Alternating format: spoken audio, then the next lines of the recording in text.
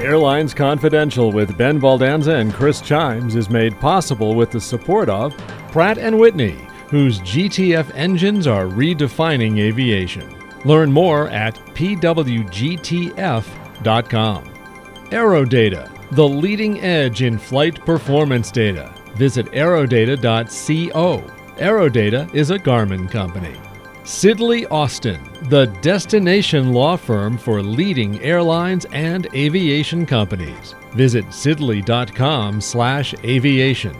And Seabury Securities, global reach, global scale. SeaburySecurities.com. We also welcome your business's support. info@airlinesconfidential.com.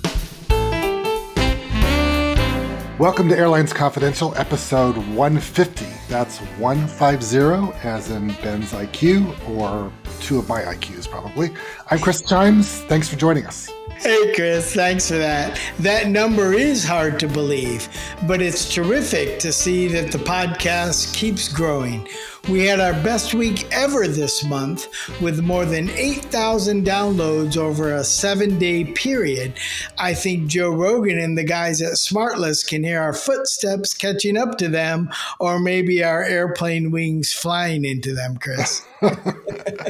Well, the only way I can ever catch up to somebody running is downhill, so gravity helps me pick up speed. But we've got another airline CEO joining us this week. Bjorn Larson is the founder and CEO of Norse Atlantic Airways, so that'll be a good conversation.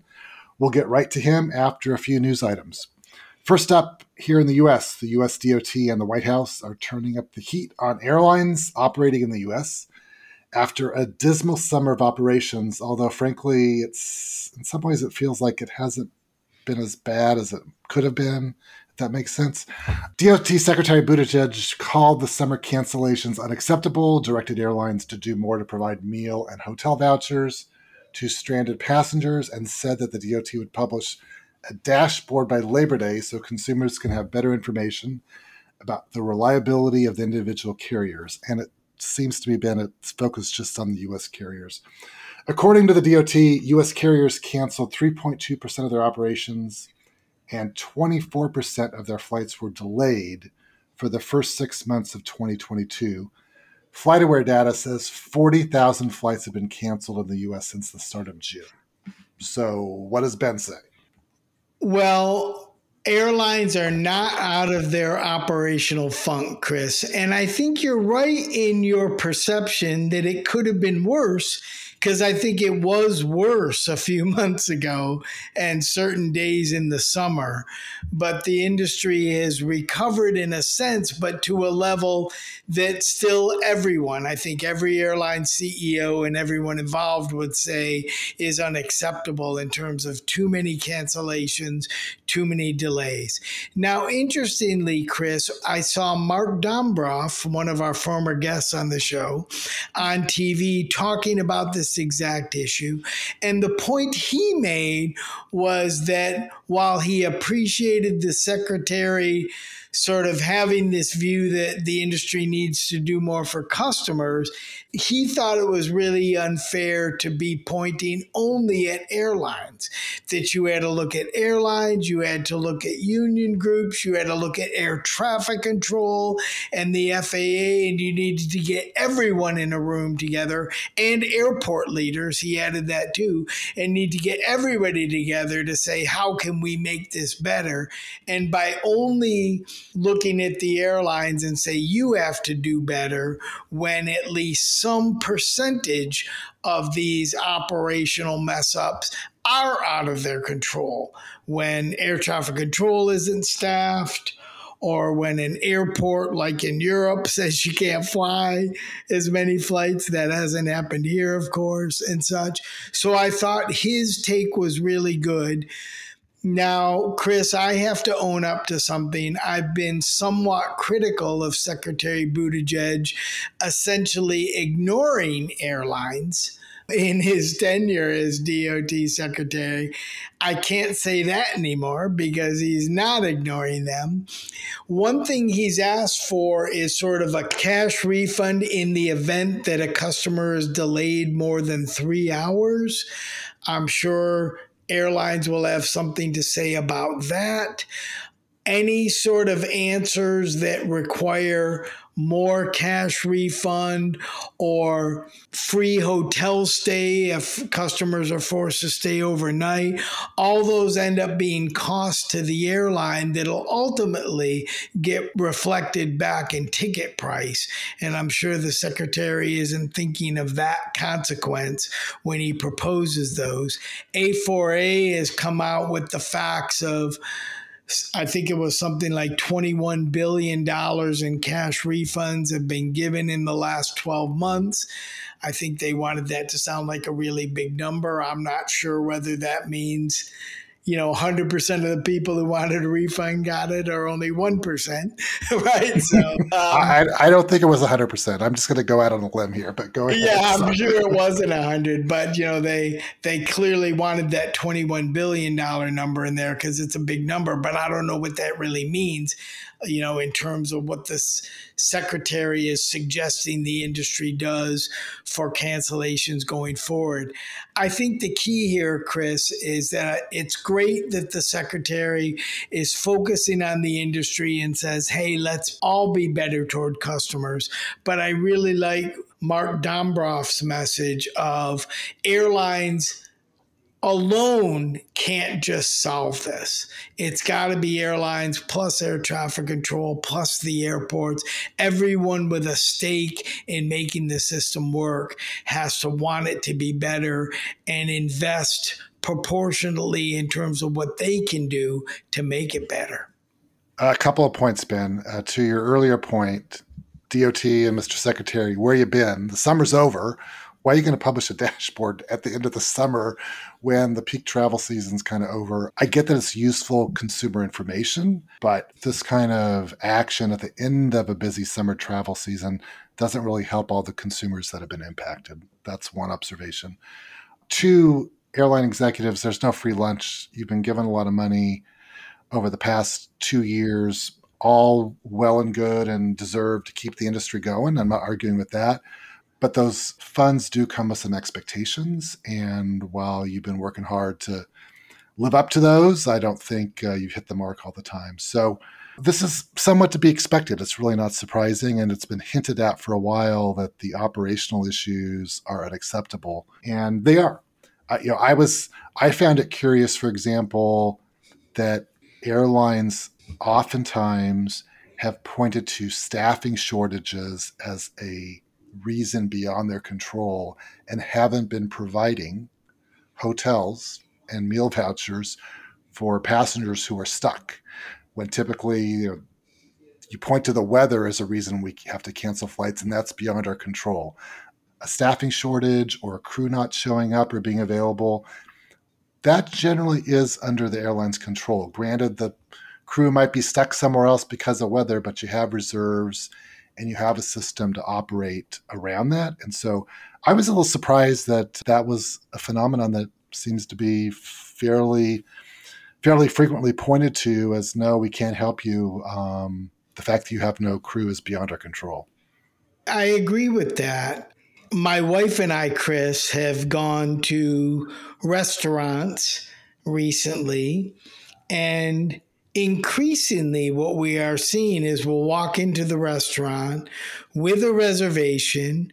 We see that half the tables in the restaurants are empty, and yet they say it'll still be 30 minutes to get your table. And then they'll sort of apologetically say, we're really short on staff. And that annoys me just going out for dinner, right?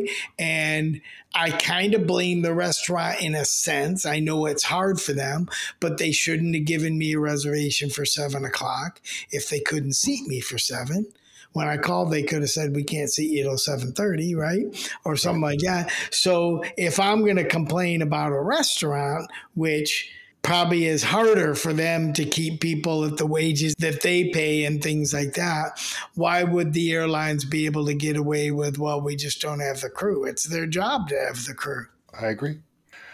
Along those lines, Ben, American announced over the past week, I guess, that they were proactively canceling 31,000 flights in November, something like 16% of their scheduled flights.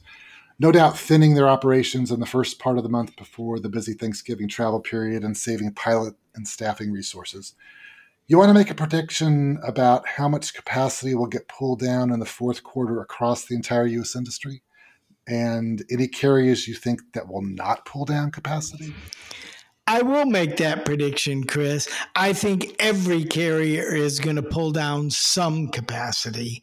And my guess is for the industry total, we're going to see numbers that are something probably in the high single digits, maybe 8 or 9% of the whole industry, not the 16% of American, although they're 20 plus percent of the industry. So they're already, supporting that kind of number for the whole thing. There's a couple things here, Chris. First of all, even now, 2 years after the pandemic first hit, or 2.5 years after the pandemic first hit, it's still hard for airlines to predict seasonally.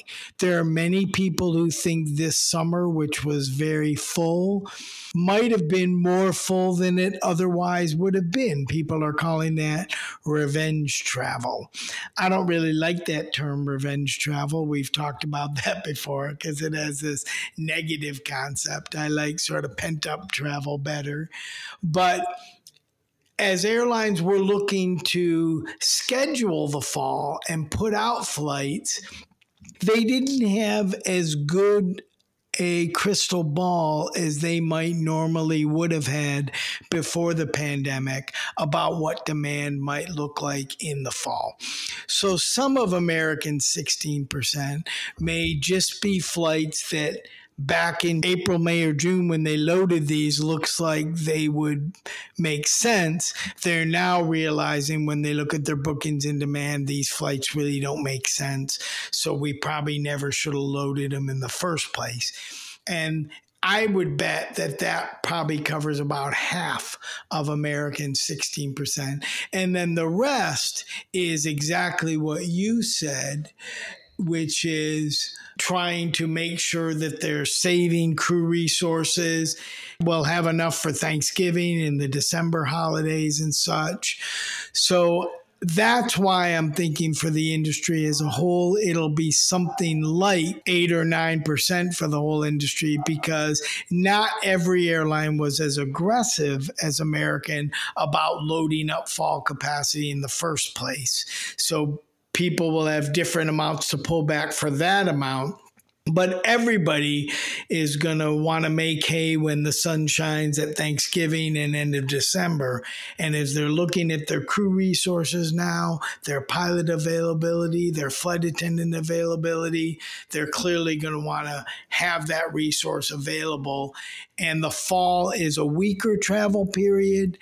Sometimes there's more business travel, but that has been a little bit tougher to bring back in full right now. So it probably is even less painful for the airlines financially to cancel some of their pre-planned fall capacity, because they're flights that wouldn't have filled all that much anyway, or they can combine onto other operations. Long way to say everybody's going to cut back some, Chris. Yeah, and in your world of supply and demand that you're so versant on, that probably blunts a bit of the price dips that we've been seeing for the fall travel season. So as supply goes down, price might come up a bit, and so will yields and maybe some stability on the pricing side. Well, Seabury Securities is a Seabury Capital Group company and a specialty finance and investment banking firm that boasts a 25-year track record of advising aviation clients around the world. Their award-winning and widely respected team has superior industry knowledge, as well as an unmatched depth of relationships with decision makers in industry, finance, and government. Explore their global reach and scale at SeaburySecurities.com. And this week's show, our 150th show, is brought to you by Pratt & Whitney, a world leader in aircraft engines, helicopter engines, and auxiliary power units. The Pratt & Whitney GTF engine is the only geared propulsion system delivering industry-leading sustainability and dependable world-class operating costs. With up to 20% less fuel and CO2 emissions, the GTF engine has revolutionized commercial aviation and set the foundation for more sustainable aviation. Learn more at pwgtf.com. Ben, let's take a quick tour around the globe on some earnings news real quick. On the international earnings front, Korean Air reported a 22% operating margin for the quarter. That is astounding in the airline business. That was pretty much driven on the strength of their huge cargo hub in Seoul. I read one comment that maybe they should just get out of the passenger business altogether and focus on cargo. Turkish also reported strong results thanks to both passenger and cargo business success. And while Lufthansa turned a profit, it didn't wow anyone, and their struggles with staffing and cancellations clearly took a toll.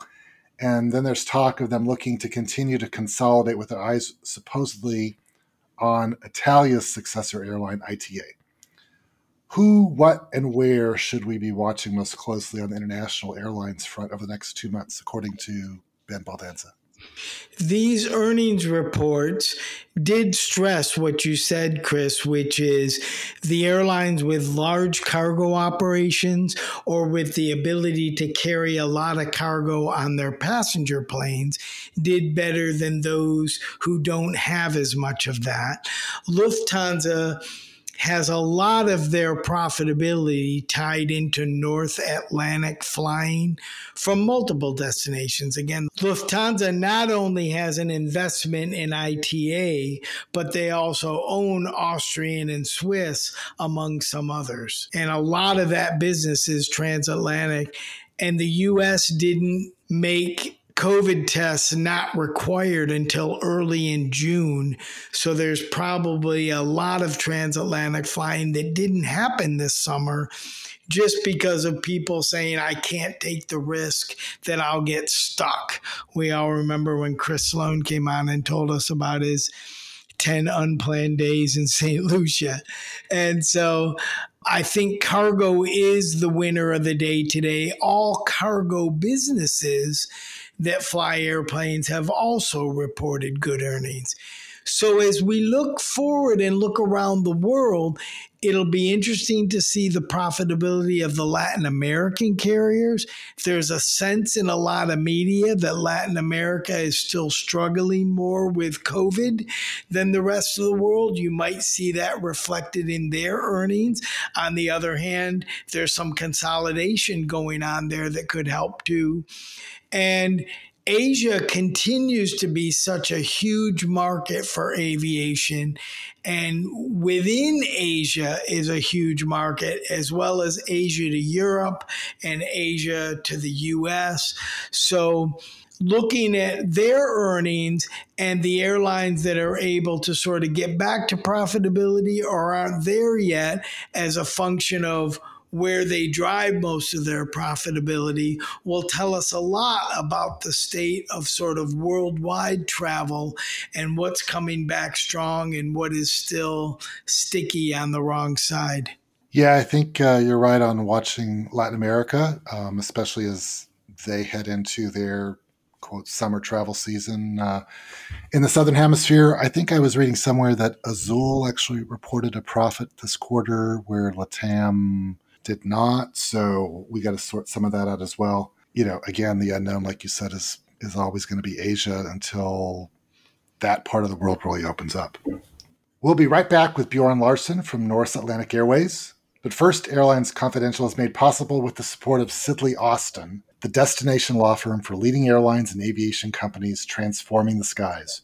From the ramp to the boardroom, Sidley provides the broadest range of legal services to clients on the most critical issues facing our industry today.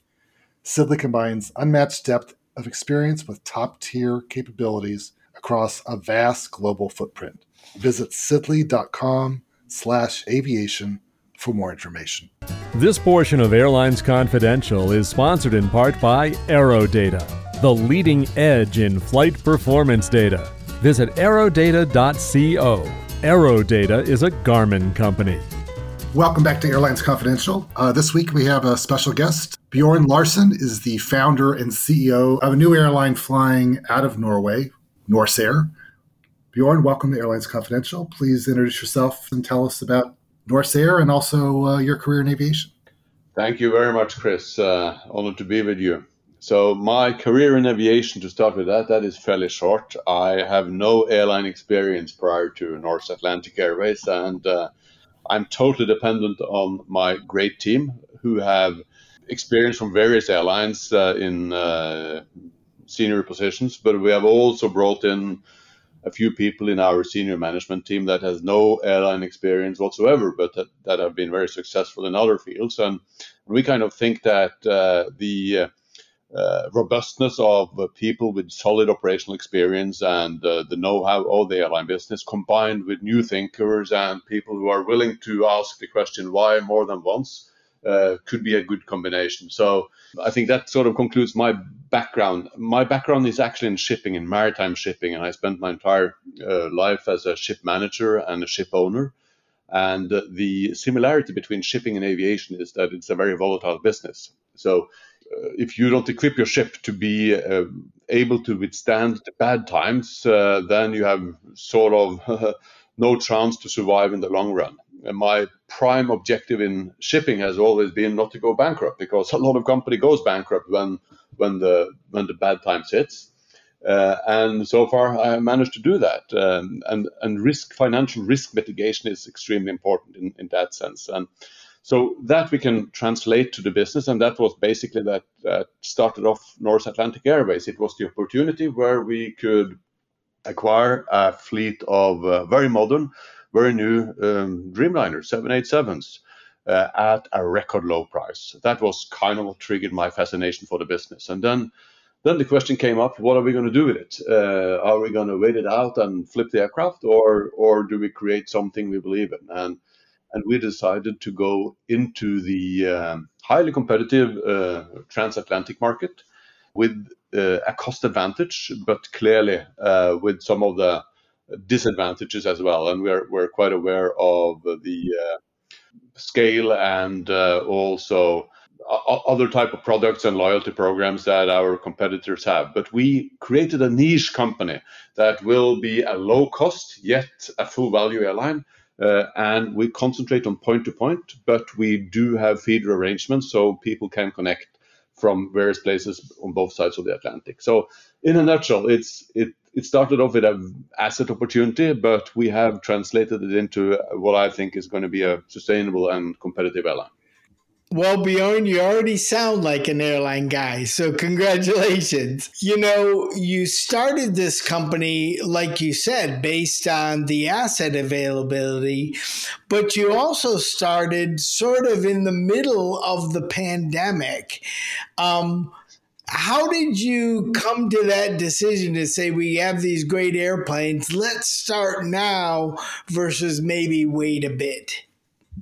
Yeah, well, that's a great question, actually. And for us, we did talk a lot about that. When do we start operations, which is kind of different from when do you acquire the aircraft. The aircraft were to be acquired at that particular time because there were a bunch of long-haul aircrafts, even very modern ones, left on the ground.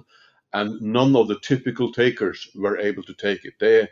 They were under government constraints, or they received subsidies. They were definitely not allowed to expand at that particular point in time. And we saw it as maybe this is a once-in-a-lifetime opportunity where we actually can get something without a strong competition. But we also got the flexibility to take over and start operations at a much later stage. So we could have waited it out. We waited it out most of 2021. We waited it out until we started operations in June this year, and we could have waited it out until 23 if we chose to. But we thought that, and we were trying to analyze the market. We were scared of starting too early, because once you start operations, then you're sort of pouring out cash. You really need to get cash coming in as well.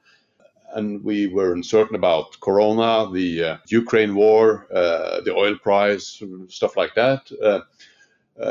But then getting into this spring, we felt, well, this could actually be a good time. So we decided to start, not with the entire fleet at once, but start a little carefully, walk before we started running. And our first flight was in June, and we started actually selling tickets as late as in 29th of April. And you are, of course, fully aware that that is a very, very, very short window for selling long-haul flights.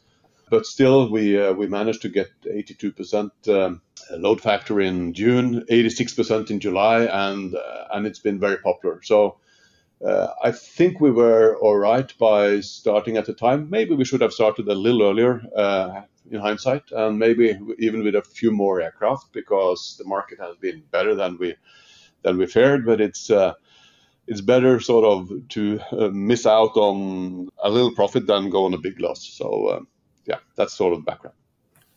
So Bjorn, let's unpack a little bit more your business model in the context of, and correct me if I'm wrong here, full service, but lower fares, a lot of ancillary revenue and fees.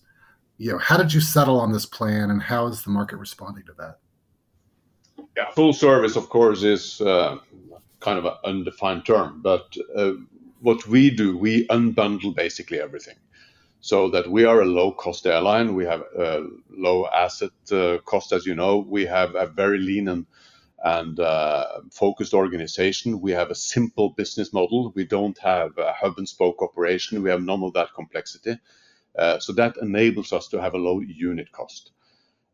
We do have two classes. So we have a premium class, which is something between an ordinary carrier's business and premium economy, which is a full service concept in the sense that you get better space, you get free food and stuff like that.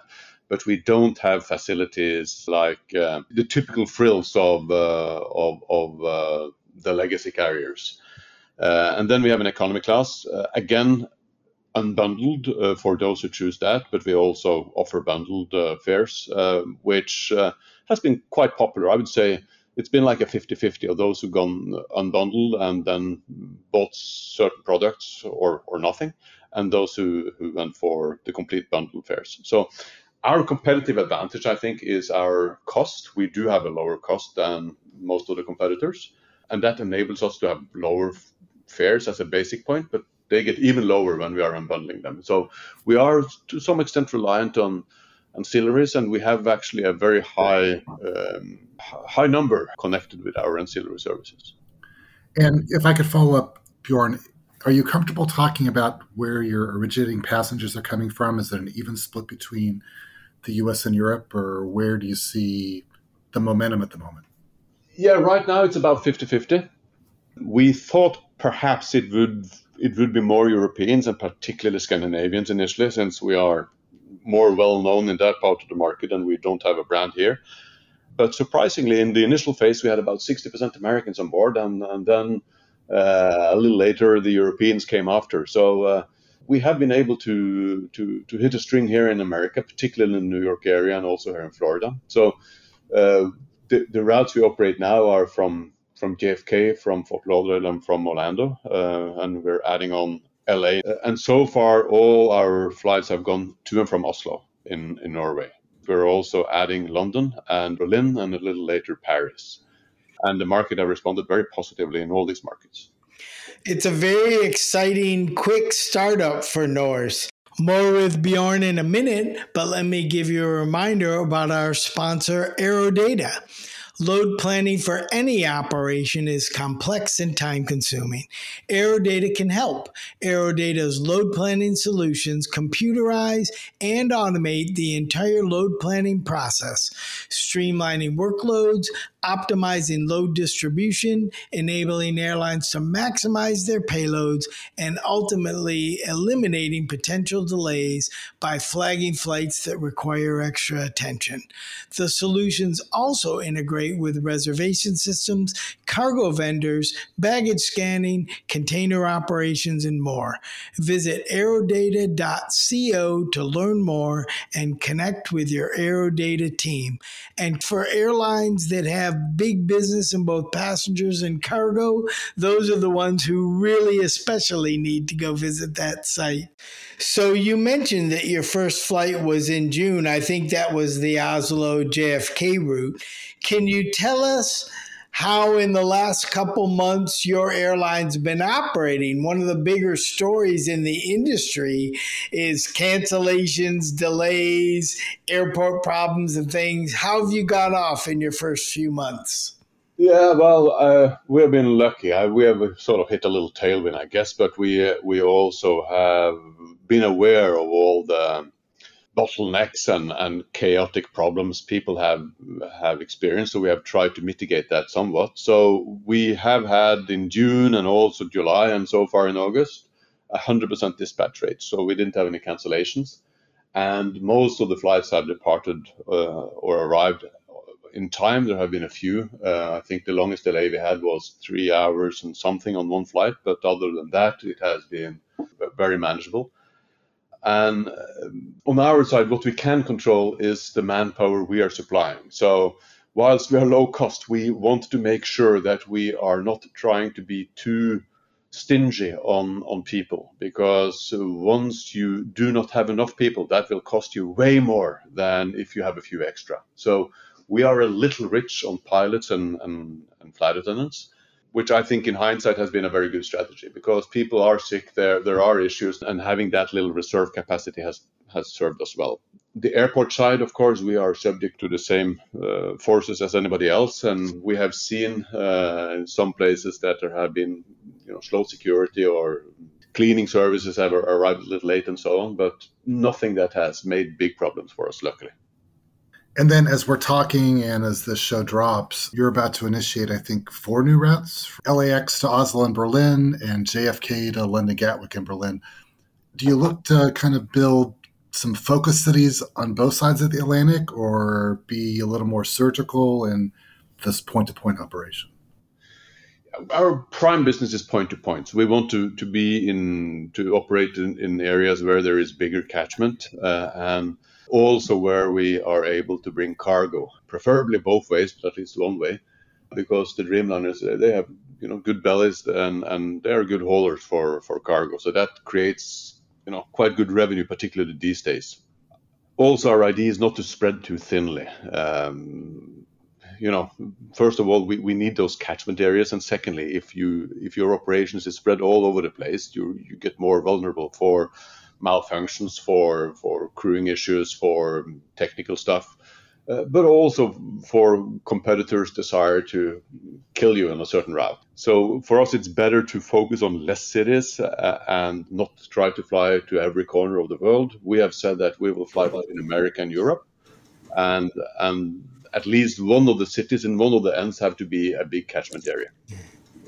Well, you brought up the issue of competitors killing you. So let's talk about Berlin. That's a very interesting city, a big city, but not a hub really for Lufthansa, who focus their efforts in Frankfurt and Munich. So do you think by choosing Berlin, they won't be watching you quite as closely? I'm 100% sure they're watching every step we are doing, and they might know more about me than I do. We have no illusions that we won't have competition. The competition is great. It makes us better, and it's also great for the consumer. What they will do or others will do, of course, is beyond our control. But we expect nothing but a great competition. So you talked a bit about your staffing as you ramped up and that you're in a good place. How did you get there with, let's say, pilots and flight attendants and even management in a time when so many companies are struggling to find key staff, including in the airline business?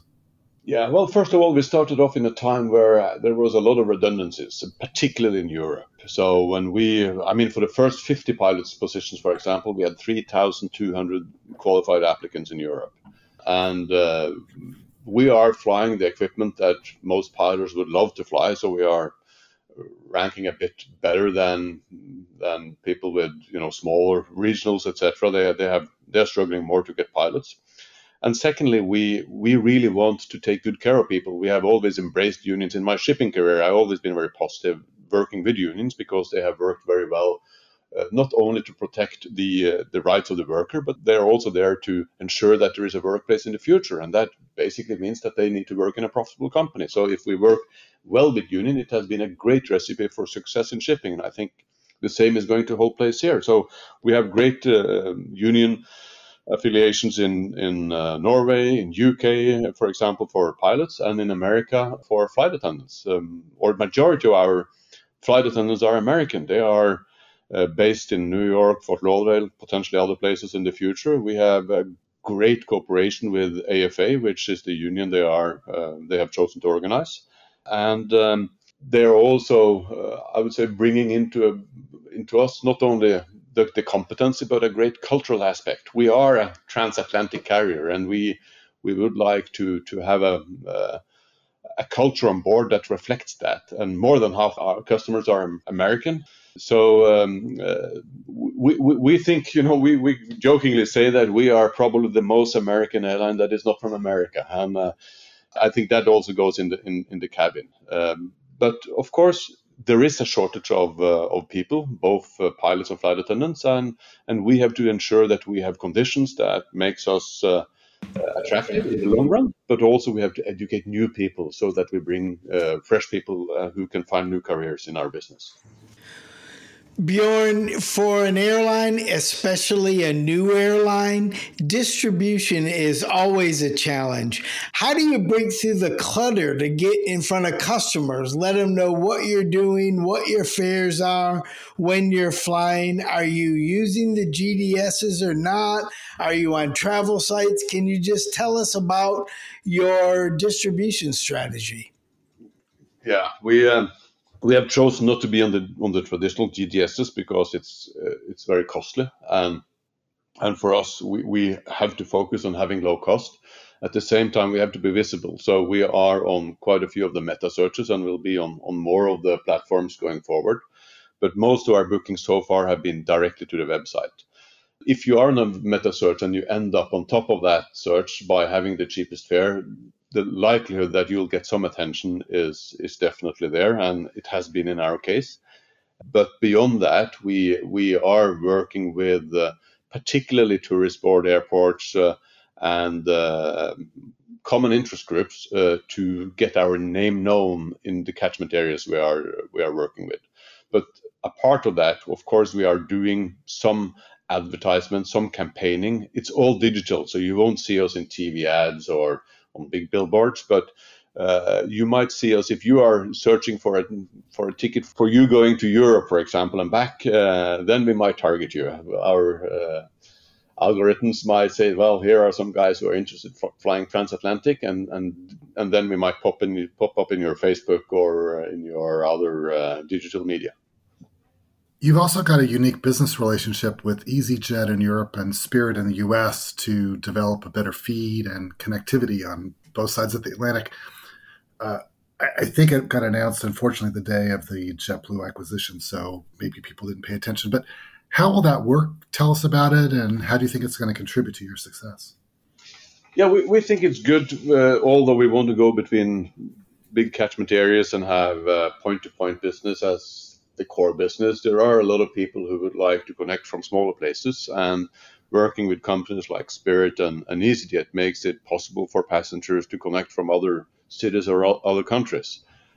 It is powered by a platform called DoHop, and it is kind of a virtual interline agreement where our business model is the same. So we are basically just responsible for our part of the product, and then if somebody can't get a flight, etc., it's DoHop that takes over and who are in charge of getting a new flight, a new connection, and so on. So technically, it's still two tickets, but for the customer, it feels like one. And DoHop is the technical platform that makes that possible. And that has added 600 more destinations for our customers. So we already see that, and we just started this last week, actually, but we have a lot of bookings, both from EasyJet and Spirit, for customers who want to join Norse. Particularly on the EasyJet network, it has been very popular. So then I'm sorry, are your flights showing up on an EasyJet website or a Spirit.com site, or where are people seeing these?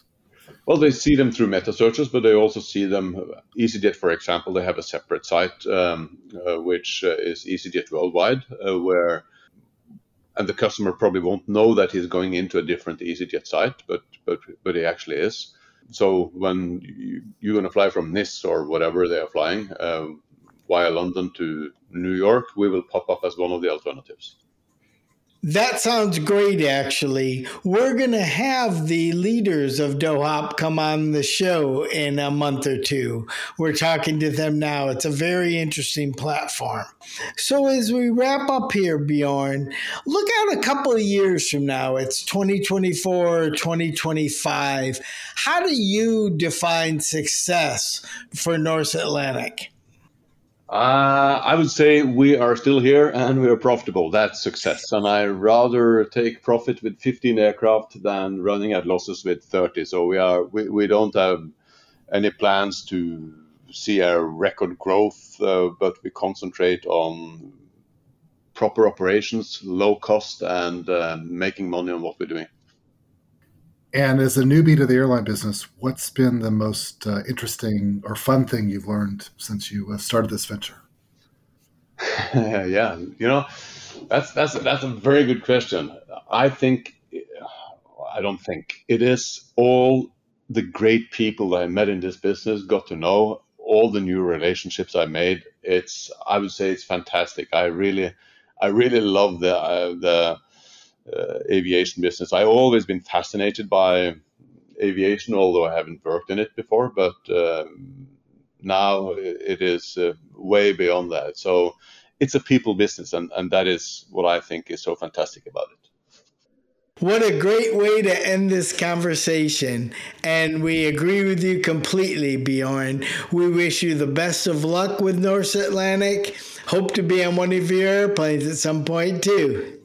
Thank you so much, Ben, and you are both very welcome on board. Thank you. And we'll be right back with more Airlines Confidential. Promotional consideration by thearchive.net, the hub of the history of commercial aviation. Thearchive.net is now boarding. This portion of Airlines Confidential is sponsored in part by Sidley Austin. From the ramp to the boardroom, the destination law firm for leading airlines and aviation companies transforming the skies. Welcome back to Airlines Confidential. Thanks again to Bjorn Larsen for taking our questions, and now it's time for listener questions. Remember, you can send us your question via email at questions@airlinesconfidential.com or visit airlinesconfidential.com and follow the prompts. Ben, first up is a question/comment from Blair in Pittsburgh. Love the show, but I think that two of you are too friendly to the airlines. I know they face many challenges, but you give them a pass far too often. My comment is about flight credit for canceled tickets in main cabin on the big three U.S. carriers. Rules for using these credits are Byzantine, and the airlines have underinvested in systems and training to make these credits usable for customers. I am particularly well acquainted with this problem in American. Phone, text, and in-person agents often contradict each other. Phone agents put me on long holds multiple times on one call to check rules and consult their help desks. You know that disgusting statement insurance companies make before talking with their phone reps, quote, explanations of benefits made on this call are not binding and may not be accurate. Well, the airlines are headed in this direction, a bad omen. What say you, Ben? Well, Blair, if this were a fine or wine, I'd give you a fine. I will own the fact that we probably are too friendly to airlines sometimes. Having both worked in airlines, we tend to sort of understand the airline perspective maybe better than others. But your note is a great reminder that sometimes we need to be more balanced. And I agree. If you get credits from an airline, because of something they did wrong or a flight you canceled, and instead of giving you cash, they gave you credits. Of course, using those credits should be easy to do. It shouldn't be unclear when they're valuable or when they expire or what they can be used for. And I basically agree with you, Blair, that what happened in the pandemic, and this may sound like I'm being too friendly to the airlines, but I think airlines who have never been particularly good at this got thrust into a lot more of this, with initially canceling a lot of flights when the pandemic first hit. And then we've talked many times about the operational challenges this summer and what the secretary wants to do and such.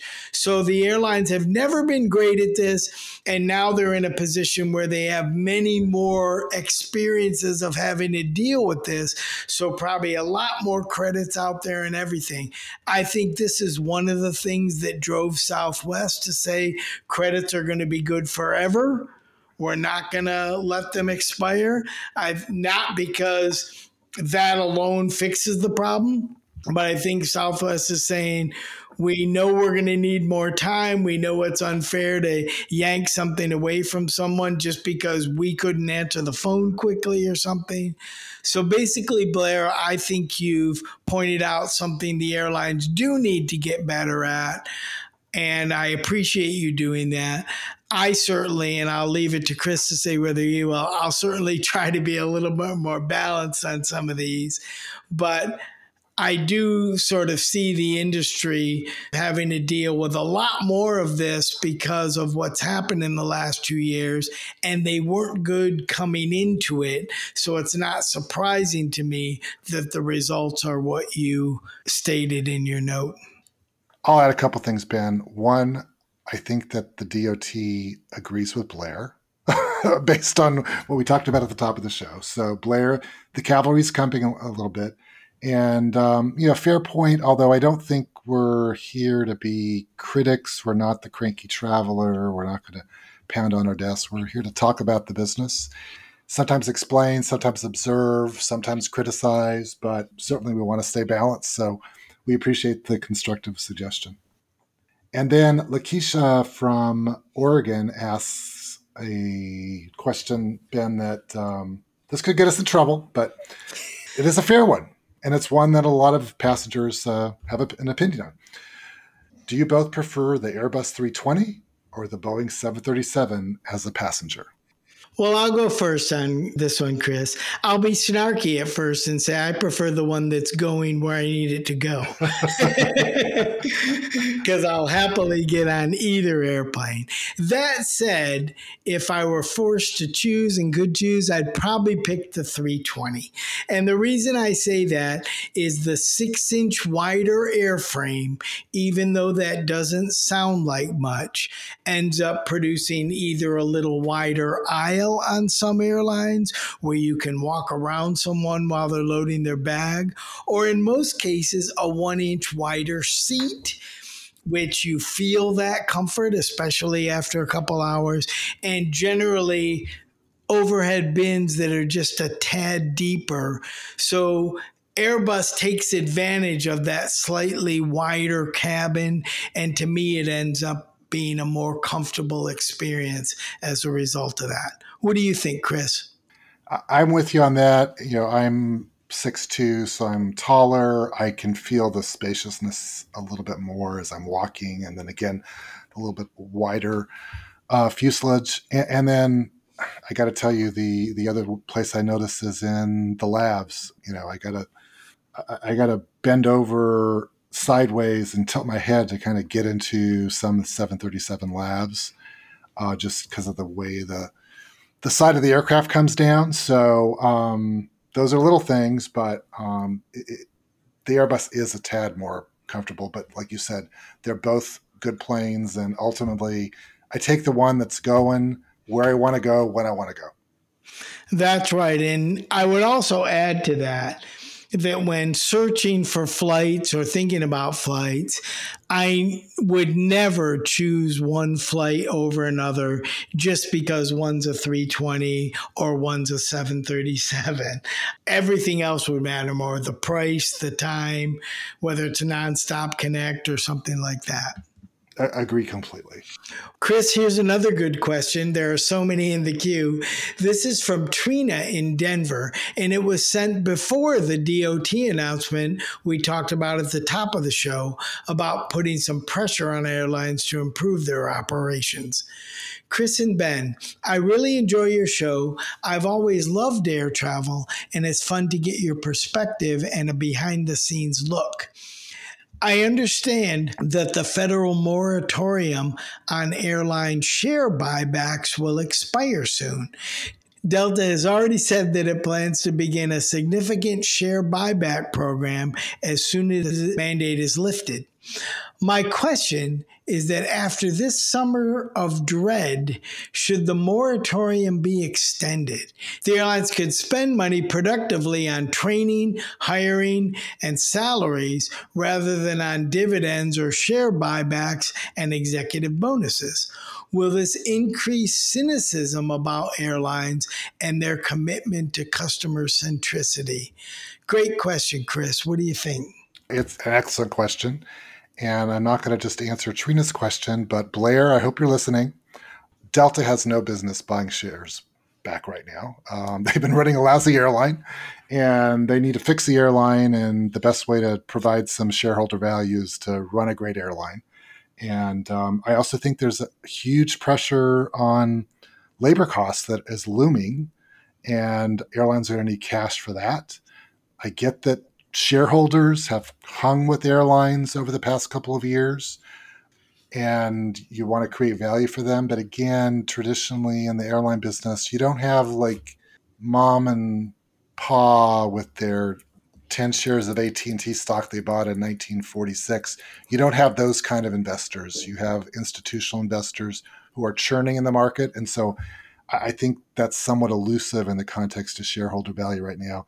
The airlines need to run great operations, and they need to invest in their companies and in their people right now. And if I was a labor union leader and I saw money going out to shareholders while we're trying to get to the table, I'd be pretty unhappy. And finally, a comment, Chris, from Peter in Tucson about our conversation in the last show where we talked about noise complaints from the new neighborhood near Dulles Airport. And for those of you who maybe didn't hear that, we weren't that friendly to the homeowners. And we basically said they knew where they were buying. Well, Peter writes, I'm pretty sure there was an airport proximity and noise disclosure statement in the ream of papers signed by buyers of homes in the Birchwood development.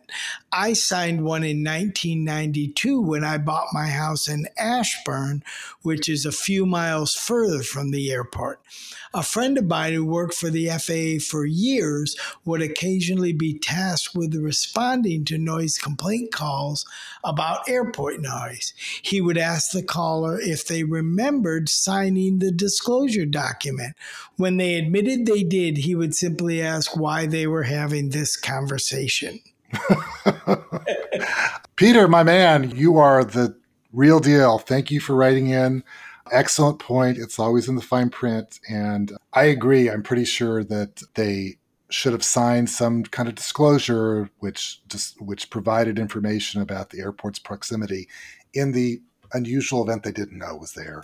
But absolutely, you're right. I love the point by the FAA rep back to homeowners. And it gets back to what we talked about, which is why is the Washington Post giving this complaint oxygen? Why didn't they ask this question too? And consider this a closed matter, because all of these homeowners, as frustrated as they are, knew where they were buying and should have known what to expect. So as we give a wrap to number 150, my shout out is to Bessie Coleman. She's not just the namesake of a road near Chicago O'Hare Airport.